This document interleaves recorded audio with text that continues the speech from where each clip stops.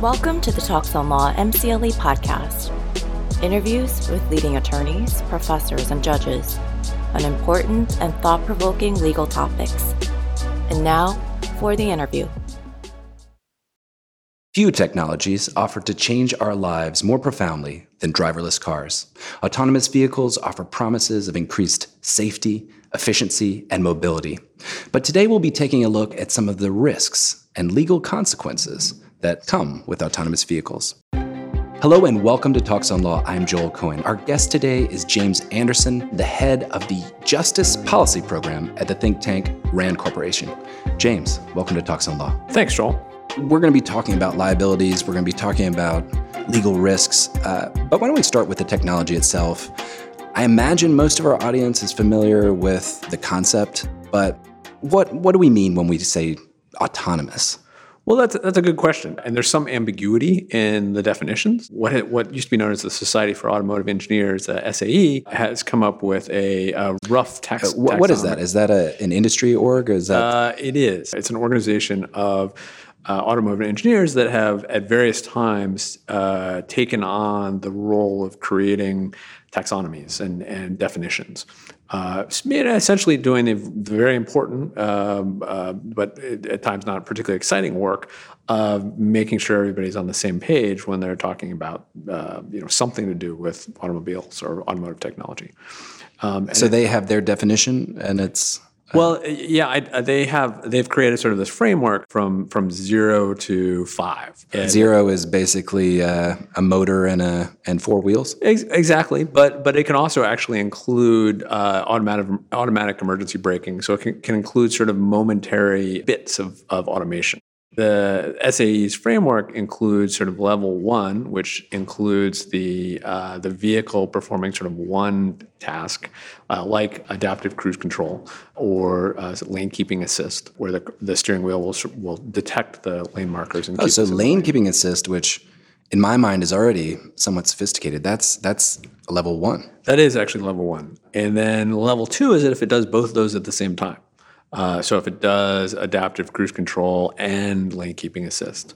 Now, in those circumstances, sort of the important point is that the driver, the human, needs to be paying attention at all times, and that there can be no even momentary reliance on the vehicle.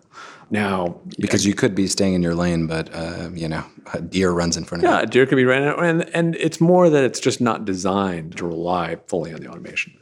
Now, sort of level 3 is the first level. It's called sort of conditional automation, where you're still supposed to be paying attention, and you have to be prepared to take over at a relatively short period of time. Now, it's a little ambiguous. The definition doesn't specify exactly how much time that is. And then level 4 is the idea that within, and this is a really important caveat, within its operational design domain, the vehicle, the human can fully rely on the vehicle to do all the driving tasks. So you're actually permitted or intended to be able to check out. Exactly. So level 3, is that what we see in some luxury vehicles now, that maybe the Tesla has a auto drive feature or something like that? Most observers would call that level 2, and Tesla has said that they believe they can get to level 3 or level 4 using the existing set of sensors. But there are frankly a lot of folks that are skeptical that that's possible. So there's a lot of effort to get to level 4, and there's actually a lot of concern about level 3 in particular. Level 3 does seem troubling to me because if it's not good enough to be relied on, isn't it a risk? Aren't you're giving the driver a little bit of a training wheels, but you're saying you still need to be a skilled cyclist? No, that's exactly right. And there's a lot of research on how terrible humans are when they're asked to, you just need to sort of pay attention to something. Most of the time it's going to be incredibly dull and boring, but every so often you're going to need to intervene in a life and death situation. So it may even make you a worse driver. It might. Before Waymo spun out of Google, Google had a program where they would let engineers drive or use these vehicles, and they sort of very quickly became alarmed at the way that even their trained engineers Would come to rely. on it and essentially assume that it was capable of doing everything all the time, even when they were sort of specifically cautioned that it was not. Since, as you described, there's not currently a car in the market that's a level 3, it's conceivable at least that automotive progress may skip it. It could go from that's exactly 2 right. to 4. And the other important thing to point out is that this isn't teleological. It doesn't have to go 0, 1, 2, 3, 4, 5. It could just jump right to level 4 or level 5 conceivably. You've written about tort law, and in tort studies, often the car accident is the classic example. Which driver is at fault? What's the proximate cause, et cetera? How does this shift when the driver is a software or some type of cloud-based artificial intelligence? No, that's a great question. And the short answer is that there's likely to be a shift in liability, at least according to theory, towards the vehicle manufacturer or the software developer and away from the individual driver. Oh, that sounds like a real sweat off the back of American drivers.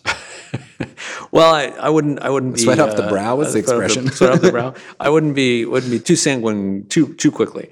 There's sort of a number of theoretical reasons to think there's likely to be this shift in liability, but there's lots of sort of real world practical reasons to think that any shift in liability is likely to take a long time and may never occur. So the theoretical reasons to think there's likely to be a shift in liability is partly just sort of commonsensical, right? Does it make sense to blame the driver when the driver's not doing the driving? I mean, you could use the analogy of a taxi cab. If a cab hits another person, you're not suing the passenger, even though the driver is the agent of the passenger. No, that's exactly right. And I mean, to sort of cover torts in about 30 seconds, there's sort of 3 classical justifications for tort law. One is sort of economic deterrence, to try to deter dangerous activity. Second is civil recourse or corrective justice, sort of the idea of to create a mechanism to allow people to remedy wrongs. And then the third is compensation for the injured. And in all 3, there's an argument that there should probably be a shift away from the human driver towards the manufacturer or the software.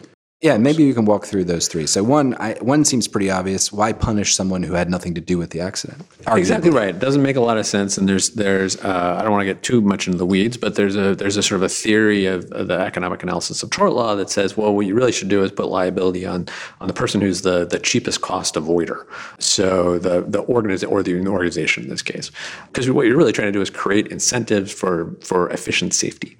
And the idea is, does it make sense to put the incentives on the human driver? How do you stimulate the market to create a safer car? Exactly right. What's the organization that's going to be more sensitive to those incentives? And frankly, even back in the early 70s or late 60s, there were some scholars that argued that actually the manufacturers should bear more of the liability so that they would design safer cars. Instead, the sort of conventional attribution of a car crash, and not unjustified, but it's one driver's fault. If I'm driving the other. car and I Exactly. ran over your yard gnome, then I'm to blame. Exactly.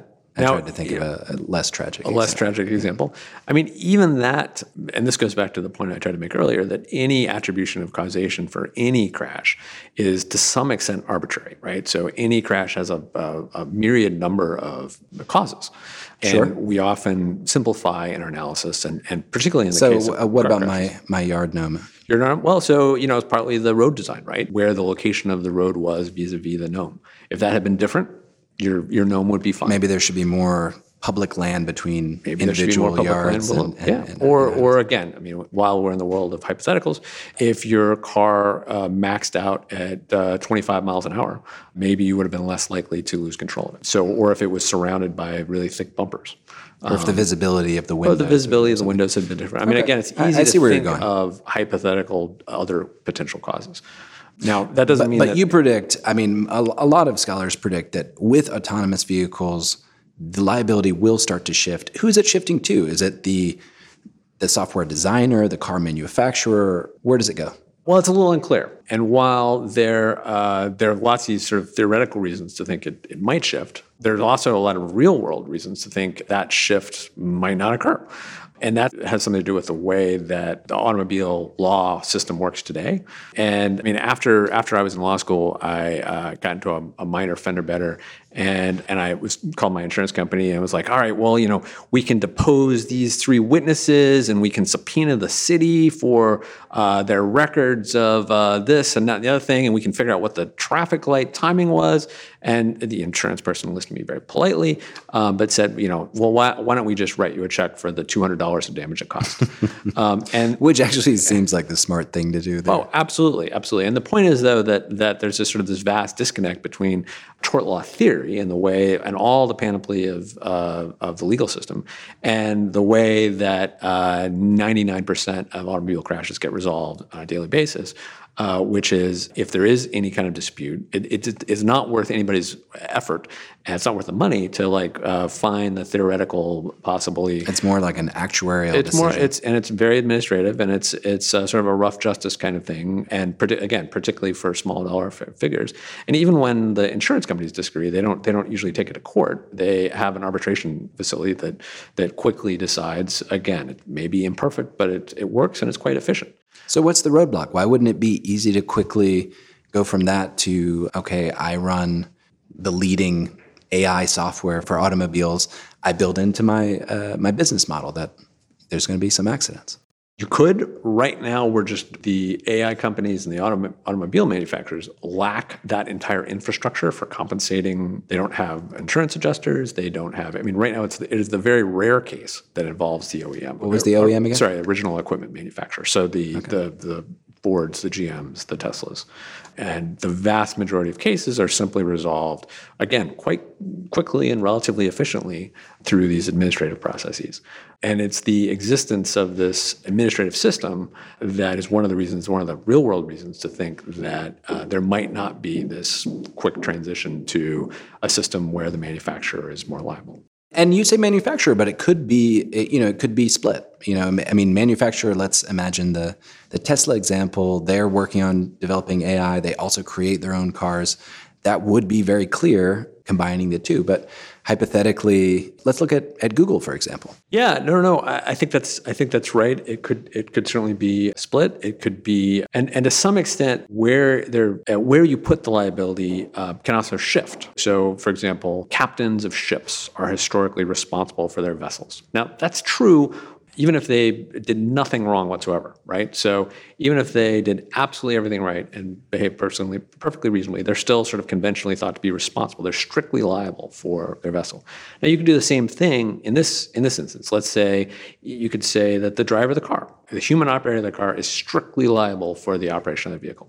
It's one thing if you're saying that about the safest trampoline, where I can look at a trampoline and see, I can jigger the pillars or the base and see what feels safe. But here we're talking about really complex software engineering where the individual purchaser might have no idea whether the Mercedes AI or the Toyota AI was different. Well, and I think that's an argument that the individual consumer is probably not, to use the jargon earlier, the cheapest cost avoider, is not in the best position to make that allocation or to make that judgment. But it could be the manufacturer. It could be, even if they don't necessarily know what the details of the relevant software, they may be in a better position to judge in a sophisticated way what the best software is. And deal with it contractually, right, too. So they could say, look, if we're going to use Google, if we're going to use or Waymo, if we're going to use your software for our vehicle, you have to indemnify us. You have to agree to pay us and reimburse us if we get sued because your software is at fault. With the conversation around liability, is there an argument for a no-fault system where when there's a car accident, neither driver is involved? The no-fault question is an interesting one. The U.S. experience with it has been sort of decidedly mixed. So originally, the idea of no-fault and the reason it was very popular in the 1970s was that the idea was that it was going to reduce costs and it was going to be a more efficient way instead of less lawsuits, instead of fighting about who was at fault in a particular accident. It was just going to be, well, it doesn't really matter. You just recover from your own insurer. And so your own first-party insurer would cover your costs, and you didn't have to worry about whether the other person was insured and fighting about that. The problem is that it didn't actually create much cost savings. And there's a bunch of reasons that that's the case. Did it not encourage safer driving? Is that part of it or not related? That's unclear. The data on that and the studies on that are fairly mixed. I'm personally a little skeptical that people are going to drive more carelessly, simply because they have the sort of the human coinsurance, right? That they're in the vehicle. Their rational human being still wants to stay alive, even if their risk of paying out of pocket has gone down. Yeah, exactly. There remains a sort of debate in the literature on that. But I don't think remains any debate is that in general, costs in no-fault states for auto insurance certainly didn't decline, and in many cases increased. So as a result, the argument for no fault here is a little unclear. I mean, but I don't know that it actually would clarify that much. And if one of the key benefits of automation is fewer crashes and fewer at-fault crashes, then by switching to a no-fault system, you lose that benefit. And so if your insurance doesn't depend upon the extent to which you create at-fault crashes, then that probably reduces your incentives to buy an automated vehicle that gets in fewer at-fault crashes. There's also the possibility that if we see this shift to autonomous, I should say, that the individual is actually stepping out of the liability position and the manufacturer or autonomous software companies stepping in. And there, if that's the case, then you have fewer players and there may be more efficiency in allowing them to kind of work things out on their own. I think that's right. The other sort of thing we haven't really talked about is that most of our discussion today has been premised on the assumption that you'll still predominantly have individually owned vehicles. So, for example, Waymo is actually having, I believe on the road today, level 4 vehicles that are operating in very specified geographic locations outside Phoenix, but that are essentially robo-taxis. So it suggests that what you may see are, rather than cars that you can just go out and buy yourself, fleet-operated vehicles. So if your car is only being used 5% of the time, maybe now either you loan your car back to one of these fleets or it's a fully owned fleet that it's autonomous Uber, if you will. No, exactly right. And that creates, or it changes the insurance problem, right? So then you're talking about commercial lines of insurance as opposed to individual. You're dealing with more sophisticated actors by and large. And if there's a crash, presumably the fleet owners will be dealing with commercial insurance as opposed to individuals. Another liability question, which is, maybe the software is running the car, but there's got to be some human responsibility. Maybe you didn't pay for that software upgrade patch, or you didn't. Is there something? No, absolutely no. I mean that creates some complicated liability issues, right? I mean, suppose the manufacturer pushed out some emergency software upgrade that, for whatever reason, the individual user prevented from loading, or in whatever way a crash occurs that the software upgrade would have avoided. Who's liable in that circumstance? And it's a really interesting thought experiment, because I'm thinking, well, maybe you didn't get the oil change that you needed, or you didn't, swap out the tires. But in theory, the car could be doing that itself. It could be knowing that it needs to drive back to its oil change facility or tire shift facility at certain intervals. The technology creates a lot of interesting legal questions. I mean, at the end of the day, it's all going to tend to come back to the question of reasonableness. And did the operator behave reasonably? Did the manufacturer behave reasonably? Did the software manufacturer behave reasonably? In the short term, it's likely to create a lot of litigation as these disputes get worked out. In the long run, as the case law becomes more settled, then sort of everybody knows how everything works, and they can either contract accordingly so that they can indemnify one another depending on what, the software manufacturer can indemnify the manufacturer can indemnify the driver, or again, however it all works out. But the clarity will come over time and after litigation. Does this mean a new world in terms of insurance, or a new world in terms of insurance law? I think you're likely to see changes in the way insurance works, but it's very hard to predict exactly what those changes will look like. partly given the sort of the inertia of our existing system, partly that nobody really knows how quickly this transition is going to occur, and partly because, as I talked about earlier, there's some theoretical reasons to think there's likely to be change in who's the party that's in best position to minimize crash costs. There's also, again, this lot of infrastructure and a lot of existing customer relationships that doesn't go away overnight. Talking about insurance, is this also a mechanism that could eventually push towards a fully autonomous fleet? And I guess what I'm asking here is, as the safety of autonomous vehicles increases, you have to imagine that insurance costs for non-autonomous cars will start to shift up and up. The recent experience with various automated features, you've seen a decline in crashes as a result of things like automatic emergency braking. But a lot of the claim costs have actually risen because you have bumpers that are full of expensive sensors. And so where you might not have gone to your insurance at all, now you will. Yeah, or if your steel bumper from your 1960s vehicle got bent, have the guy with a hammer and straighten it out. Or you just drive with a bent bumper. I think it's likely that as vehicle manufacturers get more accustomed to this, they'll put the sensors in safer places and they'll become cheaper over time. But at least there's no guarantee that you'll necessarily have claim costs decreasing. It may be that as there's more autonomous vehicles on the road, if they're actually getting better, it may make it slightly safer for the non-autonomous cars because there's a little less room for error. Yeah. A little less error.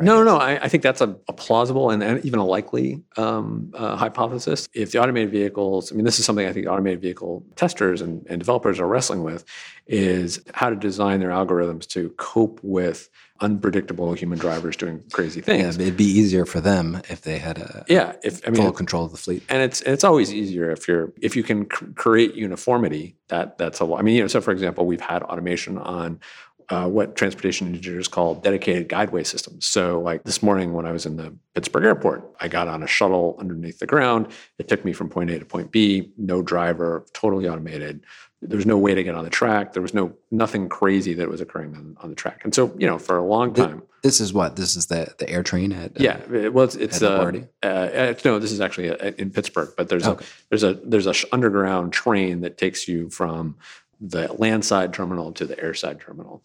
It just goes back and forth, totally automated. I think the Atlanta airport has had something like that for, 30, 40 years at this point. So, the technological problems when you have a dedicated guideway that you can exclude and completely control are a lot easier. And actually, this brings up a point that you mentioned very much in passing, but which is aerial drones. There are some who actually predict that human-carrying drones will come before terrestrial automated fully vehicles. automated cars. Oh, wow. Simply because there's less craziness that's going on in the air. And so it's a more predictable environment in many ways. Google engineers tell a story when they were testing their vehicle, and there was a woman chasing a goose and some goslings going around in circles in the road. And they weren't just crossing; they were on a highway or on a road. On a road, and this woman was chasing this goose around in circles. That's kind of crazy, right? And to develop a software system that's robust enough to handle that to some extent. Now, it probably doesn't have to know the human brain, the duck brain, and how they interact. It doesn't necessarily have to know what all those things are, but it has to recognize these are humans, and this is a human, and I need to stop. A quick pause for those listening for CLE credit. The code for this interview is 90101. Again, that's 90101. And now back to the interview.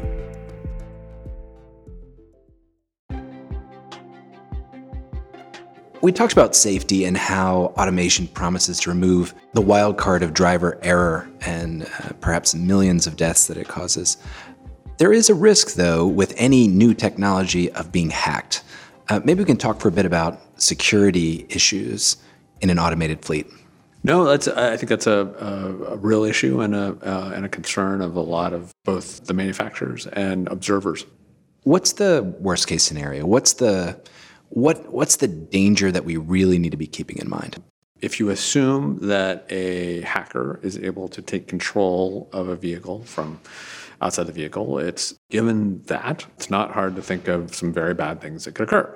You could have every vehicle turn 15 degrees to the left and cause... Wow, so simultaneous mass car accident. Exactly. Or you could have vehicles that are, again, essentially, 4,000 pound, steel things with either explosive in the case of gasoline or flammable thing in the case of battery powered vehicles. So if you send them all towards a nuclear power plant, or something You're else. Weaponizing the you could the exactly. automobile I mean that is the sort of a concern. Now I think the likelihood of that occurring is very low, and there are numerous very smart, very hardworking people working to make that whatever probability there is there smaller.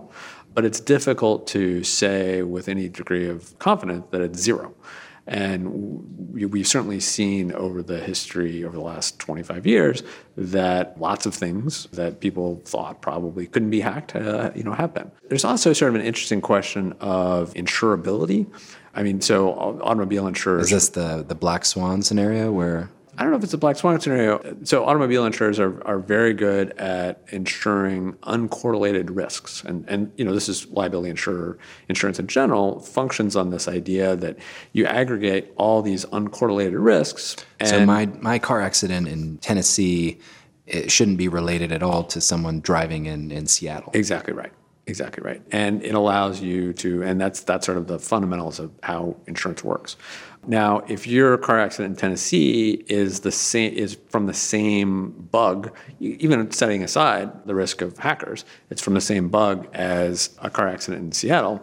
Well, you could potentially change the entire pattern of loss, which would change the basis for insuring. For how they calculate that. Now, throw hackers into it, and so that becomes much harder because then you're trying to anticipate a sophisticated human opponent or potentially sophisticated, and then throw a nation state on top of that. And suddenly it gets to be much more challenging. And this was a bit of a problem in the wake of the September 11th attack. Property insurance for terrorism became very difficult because insurers were concerned that there could be a mass attack and that the terrorism risk was correlated. It seems like governments are going to have a lot of thinking to do in the next years dealing with automated vehicles, whether it's what to do with this workforce that may be out of a job, and how to redesign our roads or cities. What are you seeing states doing? What are you seeing the federal government doing so far? Well, so far the federal government's been fairly hands-off, and I think because it's still, the technology is evolving quickly, and so one of the challenges of regulation is being confident enough that you sort of got it right and can usefully specify the appropriate regulations. So you don't want to jump in too soon and put your thumb on the scale? Yeah, no, exactly right. Regulation sort of exists with a background of the common law liability system, right? So even in the absence... If somebody dies, there's going to be a price to pay. Yeah, the liability system can serve to some extent the regulatory function. If someone does something unreasonable and unsafe, and someone is hurt as a result, there's at least some likelihood that they will be sued, and that will create an incentive to behave safely, even absent any regulation.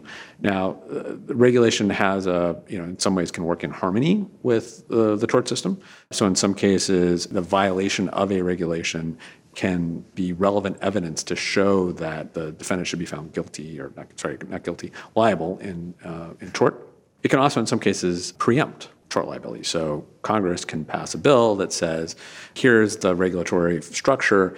If you manufacture meet this regulatory framework or this regulatory standard, you cannot be sued in state court. Or your liabilities may be capped. And the advantage of that approach is it creates clarity. The disadvantage of that approach is that it ends sort of the development of state common law, and it's a very inflexible system. And so you better be pretty sure that your regulation's right before you fix it in there. So without getting too much in the details state by state, is this something that that needs to be ratified? Do states need to go to their local, even city governing bodies or state governing bodies, make a decision will allow driverless cars? Yeah, I mean, sort of not necessarily. In the absence of any clear legislative authority, it's not clear that testing automated vehicles in a particular place is illegal. There may be a rule that says you have to have a driver's license, and how do you get a computer to pass a driver's license test?